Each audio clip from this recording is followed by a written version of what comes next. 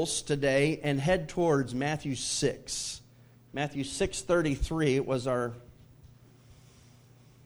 theme verse, if you will, from last week, our text.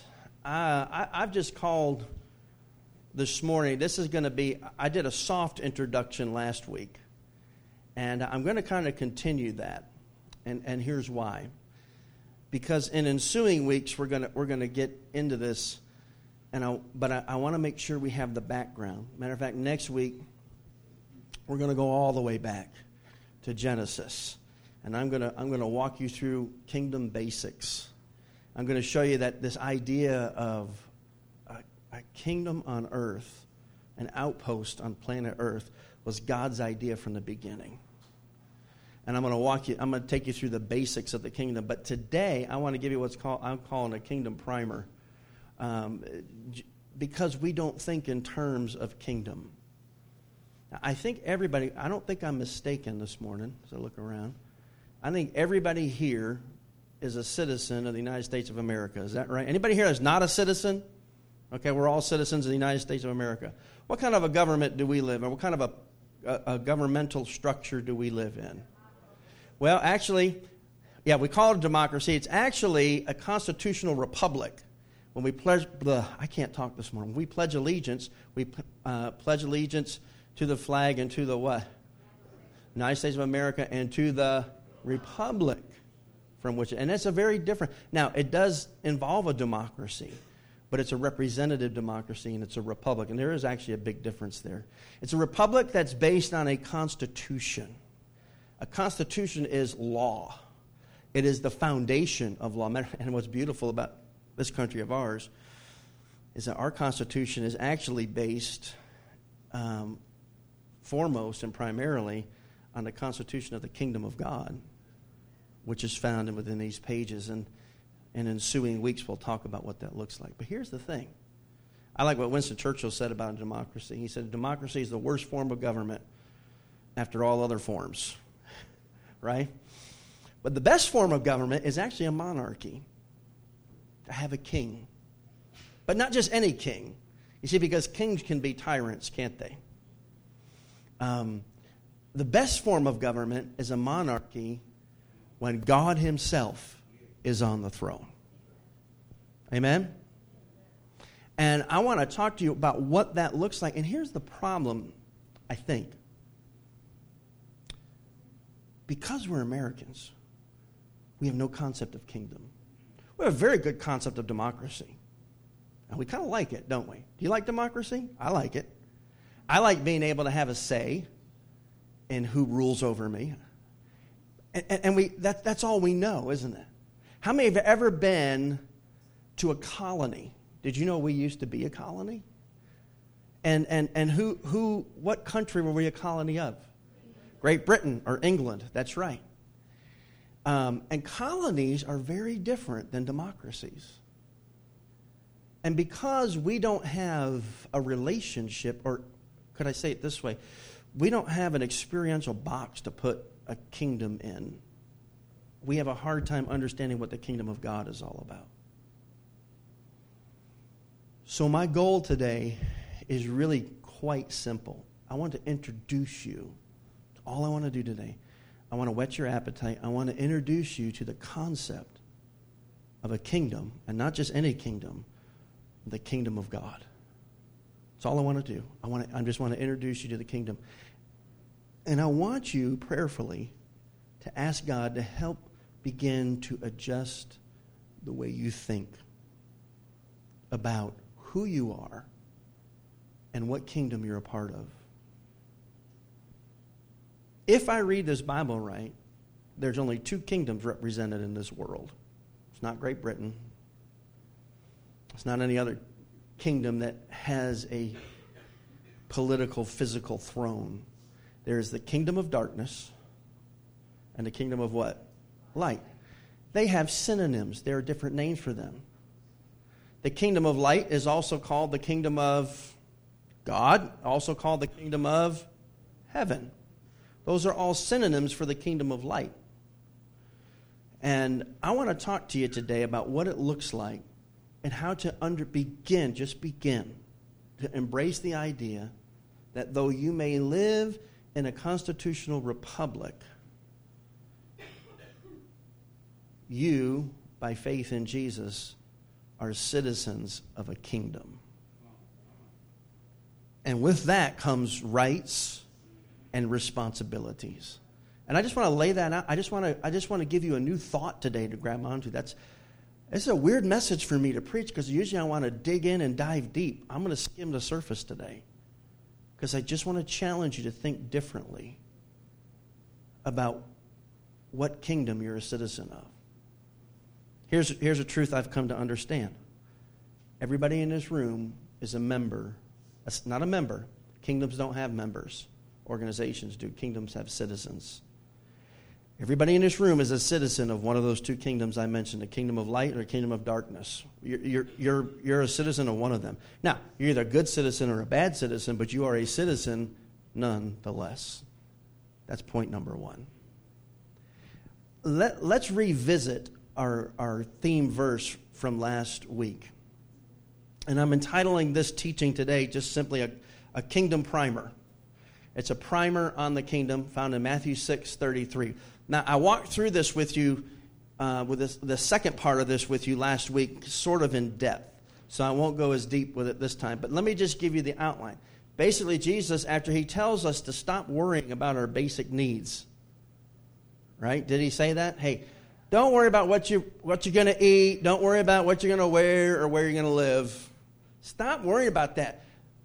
The pagans, with all their many gods, are chasing after those things. But your one true God, your Father in heaven, he what? What did he say? He what? He knows. He knows what you need.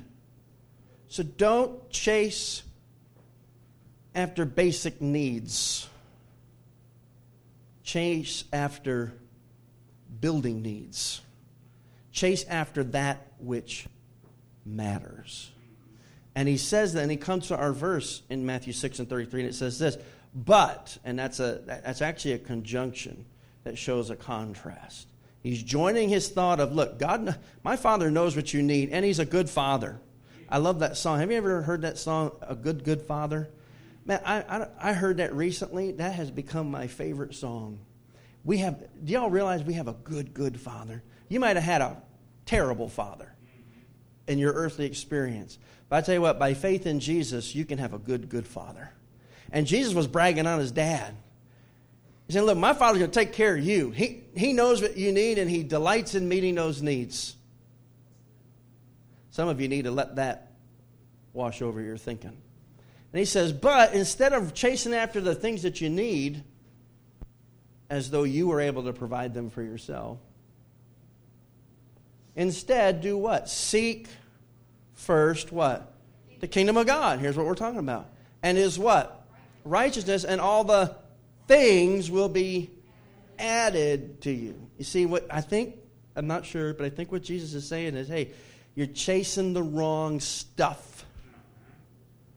You're chasing that, listen, you are chasing that which becomes a benefit of all those who are citizens of my Father's kingdom. You see, when you become a citizen, the things are what? Added to you. It's a given. This is what comes with being a citizen of the kingdom of God. But when you're not a citizen of the kingdom of God, and instead a citizen of the kingdom of darkness, there's some benefits there too, and they don't include your basic needs. So what do you got to do? You got to chase around and make sure your basic needs are met. Jesus, let me break it down this way. Here's what Jesus is saying. You're acting like a citizen of the wrong kingdom. Are y'all here today? You're acting as though you're still in the kingdom of darkness. Come on, you're in the kingdom of light. You're in the kingdom of God. Stop chasing after stuff. God's got you covered there. What you're chasing after, which was what your whole life was about before, is nothing but a side effect of being a citizen of my Father's kingdom. And the reason this isn't going over well this morning is because we don't understand kingdom. So let me break it down for you, what Jesus is saying here. First of all, he says seek. And seek equals pursuit. That's in your outline this morning in that bulletin. If You open that up. There's a little outline there. You can fill it out. Seek equals pursuit. Now look here. You're chasing something today.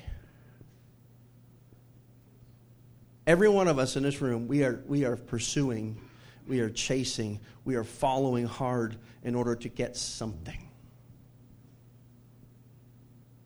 And Jesus said, instead of chasing these basic needs, instead I want you to chase purpose. I want you to chase meaning. Here it is. I want you to chase significance. And I want you to stop worrying about the basics because they're a benefit. Everyone, I want you to say this. Basics are a benefit. Say that. When we are citizens of the kingdom of God, the basics are a benefit. They are added automatically because you have a good Father and His Son is the King. Stop chasing the basics. What are you pursuing? Jesus said, hey, instead of chasing those things, instead, here's what you should do. You should seek. Yes, chase. We should chase some things. But what should we be chasing? The kingdom. So he says seek, and then he's going to add something else. He says seek what? First. And I think I dealt with that in depth last week, and that's nothing but priority. Seek first. Your first pursuit that comes before everything else should be, and here it is, the kingdom of God. What is the kingdom? It is the prevailing object. And I'm going to actually, my whole goal today is just to define the kingdom for you and share some characteristics, and then we're going to be done. But the kingdom, so here we are. We are to chase. God's saying, don't stop chasing. Just chase the right thing. And chase it what? In the right order. Are you with me? Last week talked about out of order. So yes, chase indeed. Absolutely. By the way, did you know God made us to chase after Him? God made us to pursue a relationship. God made us not for a purpose, but because of purpose. God said, hey, I'm going to create a whole race of beings that are designed for one purpose and one purpose only, and that is so that I might be able to relate to them and show them what a good Father I am. You were not created just on purpose. You were created for a purpose. And that purpose was to have a relationship with God. But listen to me, you cannot do it in the kingdom of darkness. Amen. It can only happen in the kingdom of light. And in the subsequent week, we're going to talk about what does it mean? How do we become a citizen of the kingdom of light, the kingdom of God? So here is the object. The prevailing object is the kingdom. But notice, seek first the kingdom of God. And he adds something else to that. And what? Yeah, and notice this, though. That word is in what we call the genitive case, which means it shows possession. And whose righteousness? Yeah, not yours. You know why? It's good. You know why he doesn't say your righteousness? Because you don't have any. You don't have anything. You don't have nothing good. Matter of fact, I think Isaiah the prophet said that all of our righteousness are as filthy rags in the eyes of God. The best that we can produce outside of God is totally unacceptable. All the quote-unquote, and I'll put it in quotes, good that we can do outside of God, it is so under the standard that God can't even put it in the good category. He puts it in the category of the rags that covered leprous wounds that were good for nothing but to be burned in order for safety reasons. Arlene, you're a nurse. You get that. They call it universal precaution. What do you do with those things? You burn them. They still do it today. And listen, catch this. The best we can produce are only good enough to be burned so that our living for self doesn't get passed on to the next generation. Do you see all this? The Bible is pregnant with truth. So chase after something, yes, but in the first place, seek the kingdom of God, and then it says, and His righteousness. Not yours, because you don't have any. His righteousness, and that is position. You see, when we have the righteousness of God deposited in our account, the righteousness of Jesus, the perfection of the Son, deposited in our account, guess what? The kingdom is ours. The kingdom's ours. And the righteousness of Jesus is credited to our account, and the bank is full. So what should we be seeking? We should be chasing after first and foremost the kingdom of God. And how do we do that? I really think that this righteousness is a YBH. I say, yeah, but how? How do we do that? We rest. Write this down in your outline. It's not there, but write it down. The way to do all of this is by resting in the righteousness of God. Resting in the righteousness of Christ, the finished work of Jesus Christ for you. You rest your way into the kingdom. Is this making sense this morning? And then I added something. It's not on the screen, but I thought about the rest of this. Seek first the kingdom of God and His righteousness. And the rest of it says, and all these things. Say all these things. All these things that you're chasing. This is so good. Not just what you're going to eat, what you're going to wear, and where you're going to sleep, but what? All these things. You take Maslow's hierarchy of needs. Jesus turns it on its head, turns a pyramid upside down. But He says all of it. Significance, meaning, purpose, and your basic needs, all of them are going to be what? They're going to be added to you. And the beautiful thing about them being added is what can be added is no longer a part, it's not a necessity, it's a benefit. I no longer live for the things because I have Him. You see it? And it's all a part of being in the kingdom. So I call all these things, I just call that the provision.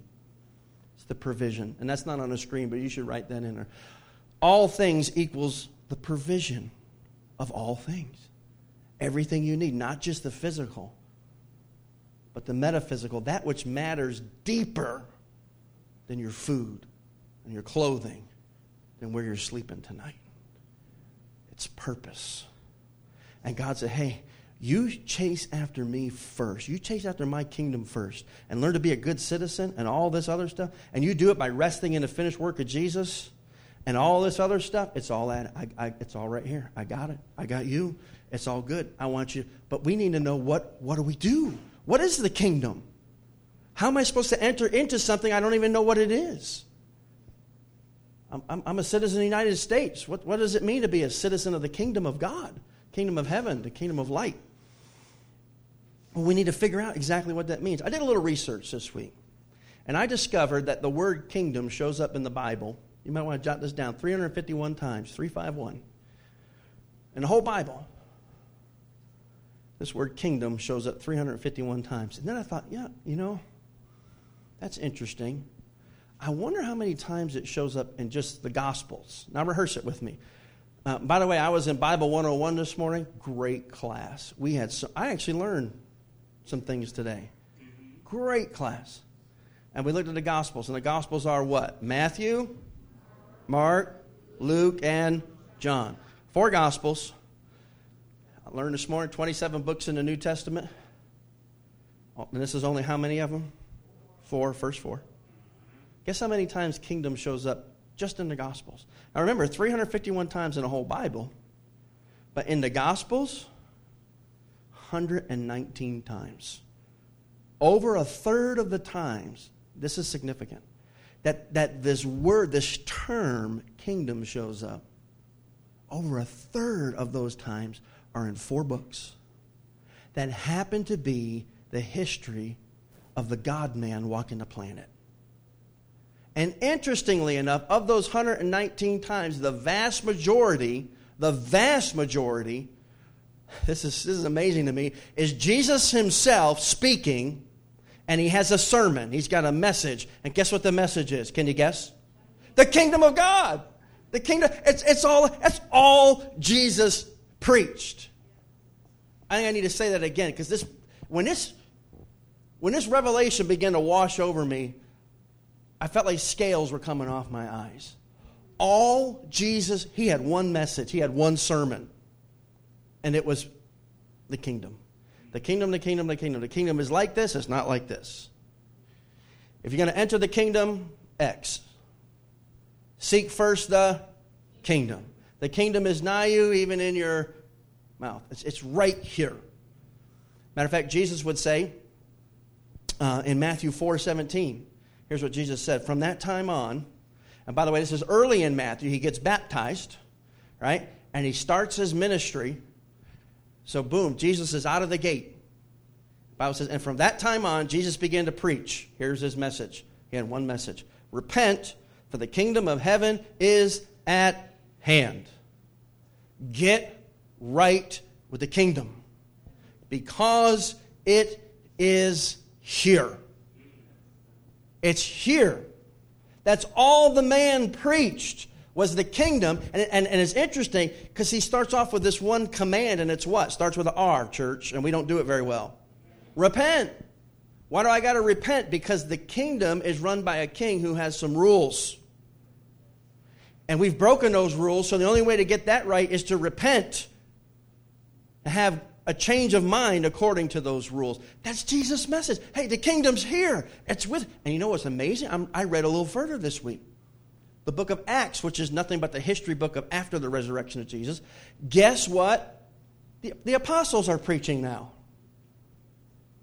Peter, repent, for the kingdom of God is here. It's at hand. Repent. They're all preaching the same thing. They preach the same message Jesus preached. Now I'm going to put a parenthesis here.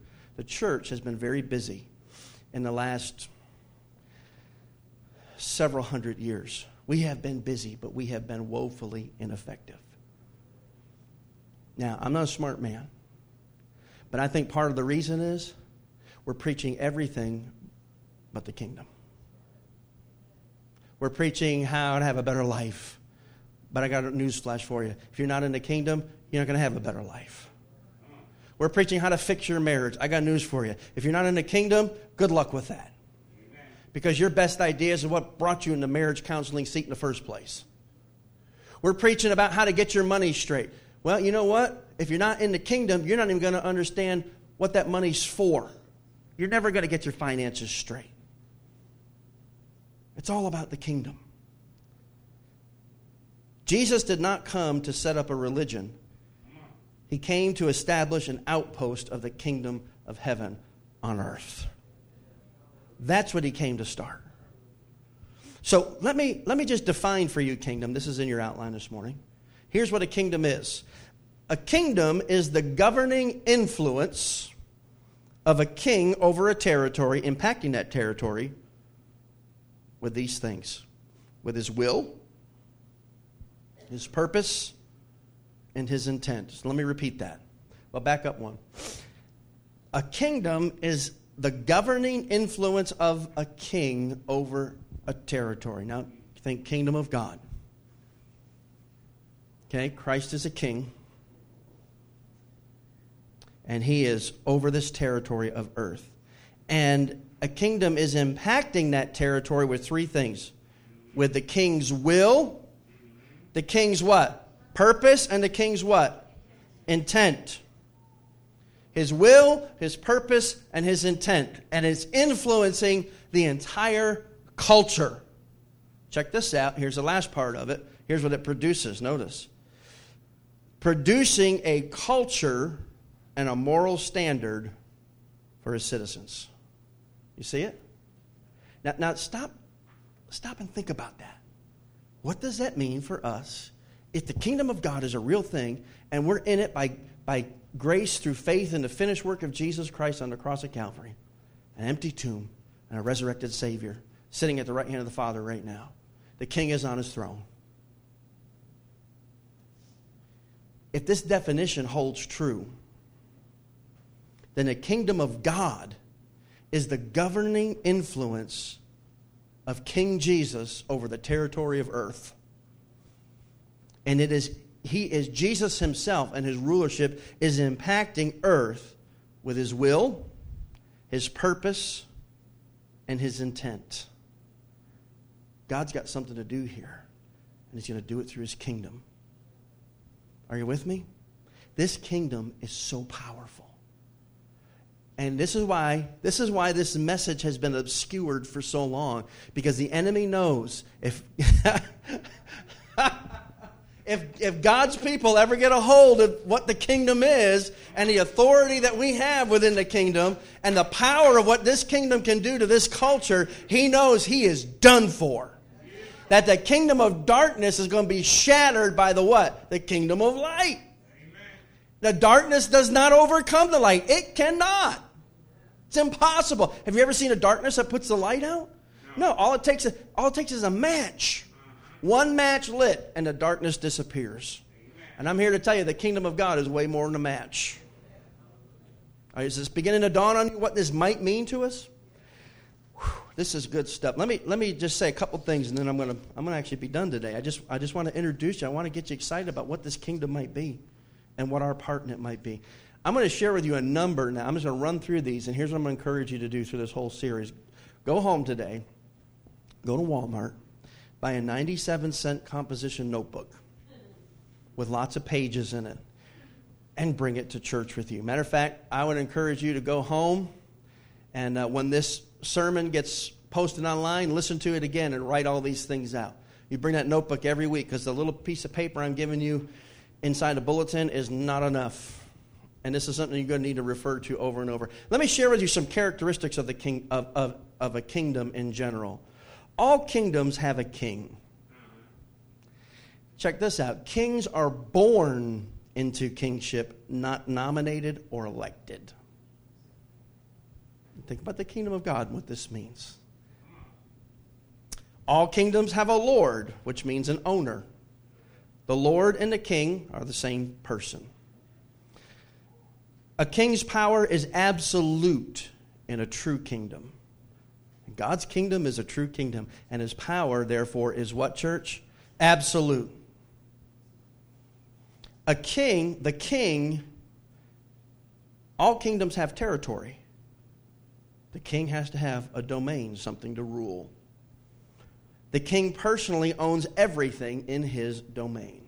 Now, you let that one rest on you for a minute. He owns everything in his domain. Here's the next one. I love this one. The king is never voted out of power in a kingdom. You know why? Do you know why in our home that God's allowed Elizabeth and I to establish together and blessed us with 8 children? Our home is not a democracy. My kids have no vote. None. I tell them that early on. Our home is a benevolent dictatorship, and I'm the dictator. I make no bones about it, but I'm benevolent.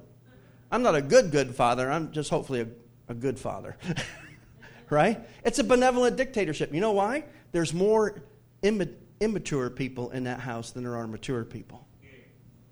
On some days, Elizabeth is the only mature person in the whole house. You know what? You just say amen the whole sermon, and you amen right there. I should close right now and open up the altar for repentance. Oh, wow.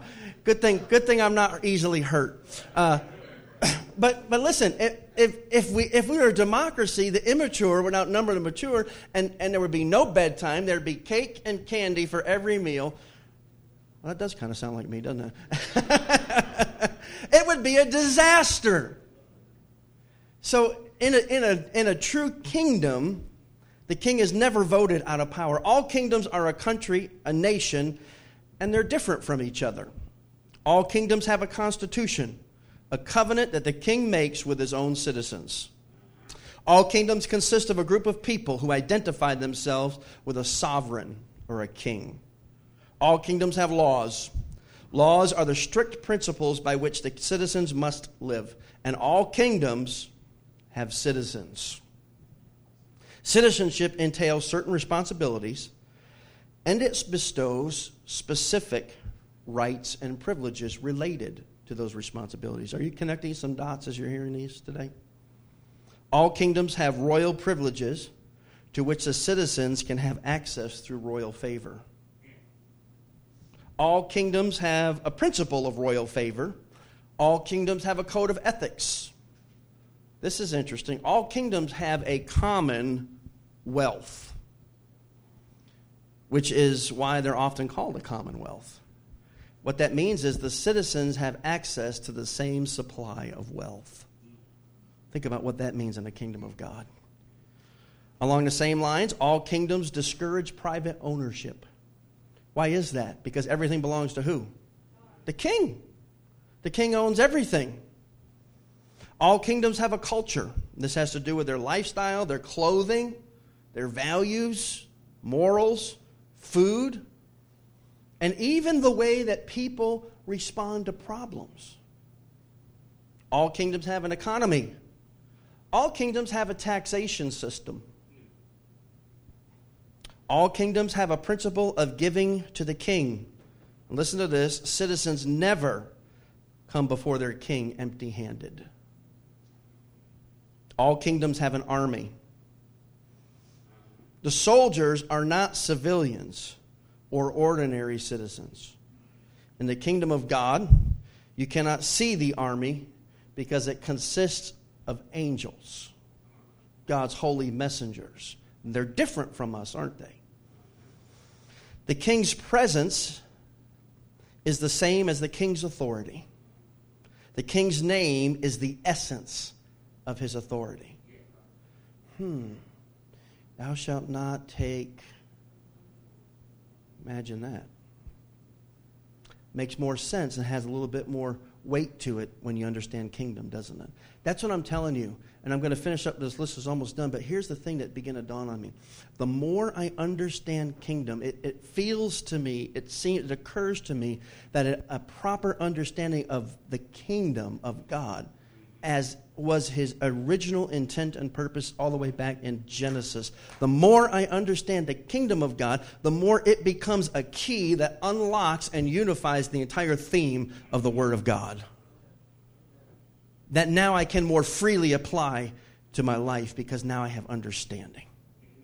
And that's why we're going to walk through this over the next few months.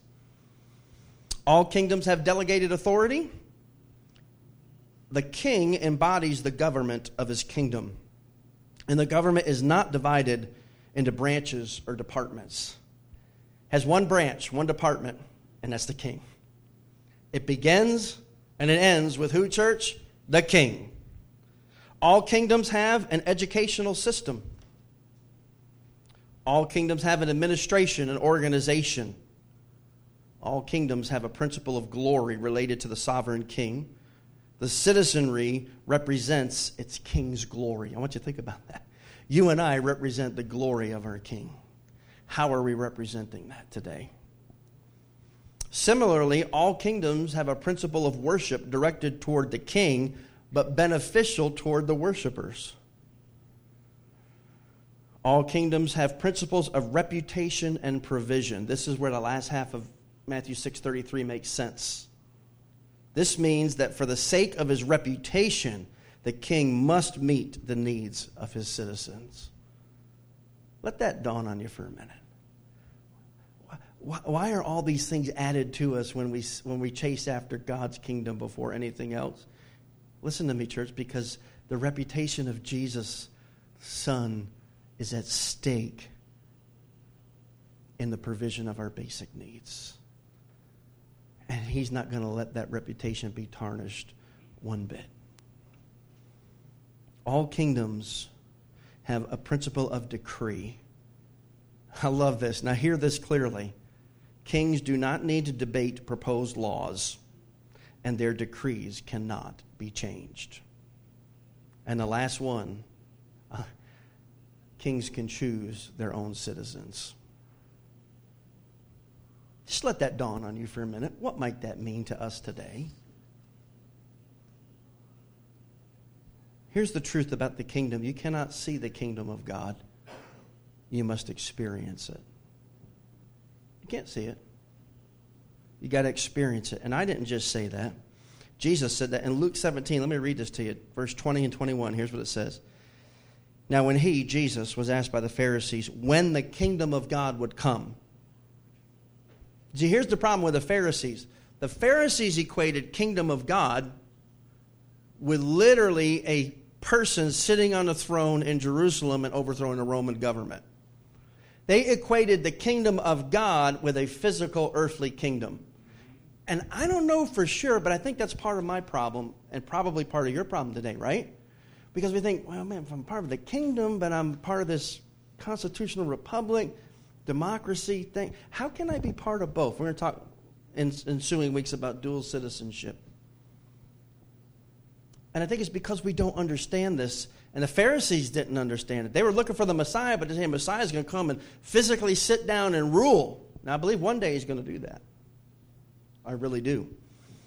But it wasn't yet, because the kingdom of God is not something you see with your eyes. It's something you have to experience. So the Pharisee says, okay, so when is the kingdom of God coming? Here's what Jesus said. He answered them and said, the kingdom of God does not come with observation. Jesus' words, not mine. And he goes on to say, verse 21, nor will they say, see here or see there. For indeed, the kingdom of God is, here it is, within you. You can't see it because it's where? In you. It's in you, and it comes by the Holy Spirit. So the kingdom of God is not something you can see, but it is something that you experience, and it's something that you enter into. Its power is limitless, and its goal is to colonize earth with heaven. And I'm just throwing that out there as a teaser for a future teaching. The goal of the kingdom is to colonize all, and by the way, only kingdoms colonize. Democracies cannot colonize. Only kingdoms colonize. And the goal of the kingdom is to colonize the area. We were a colony back in the day. I've been to Jamaica. Jamaica is a colony. The Bahamas are a colony. I'm trying to think of that little island we went to one time on a cruise, Elizabeth, where the stingrays all were. What was that one called?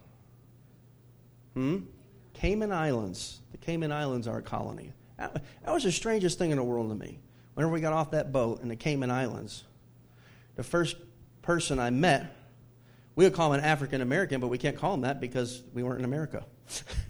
A Bahamian I met, dark skin, greeted me, and he sounded British. That was the oddest thing I've seen in my life, because I didn't expect it. And not only that, he was wearing, it was like 3,000 degrees outside, and he had a white starched shirt and a tie on. And everybody did. And 4 times a day they drank tea.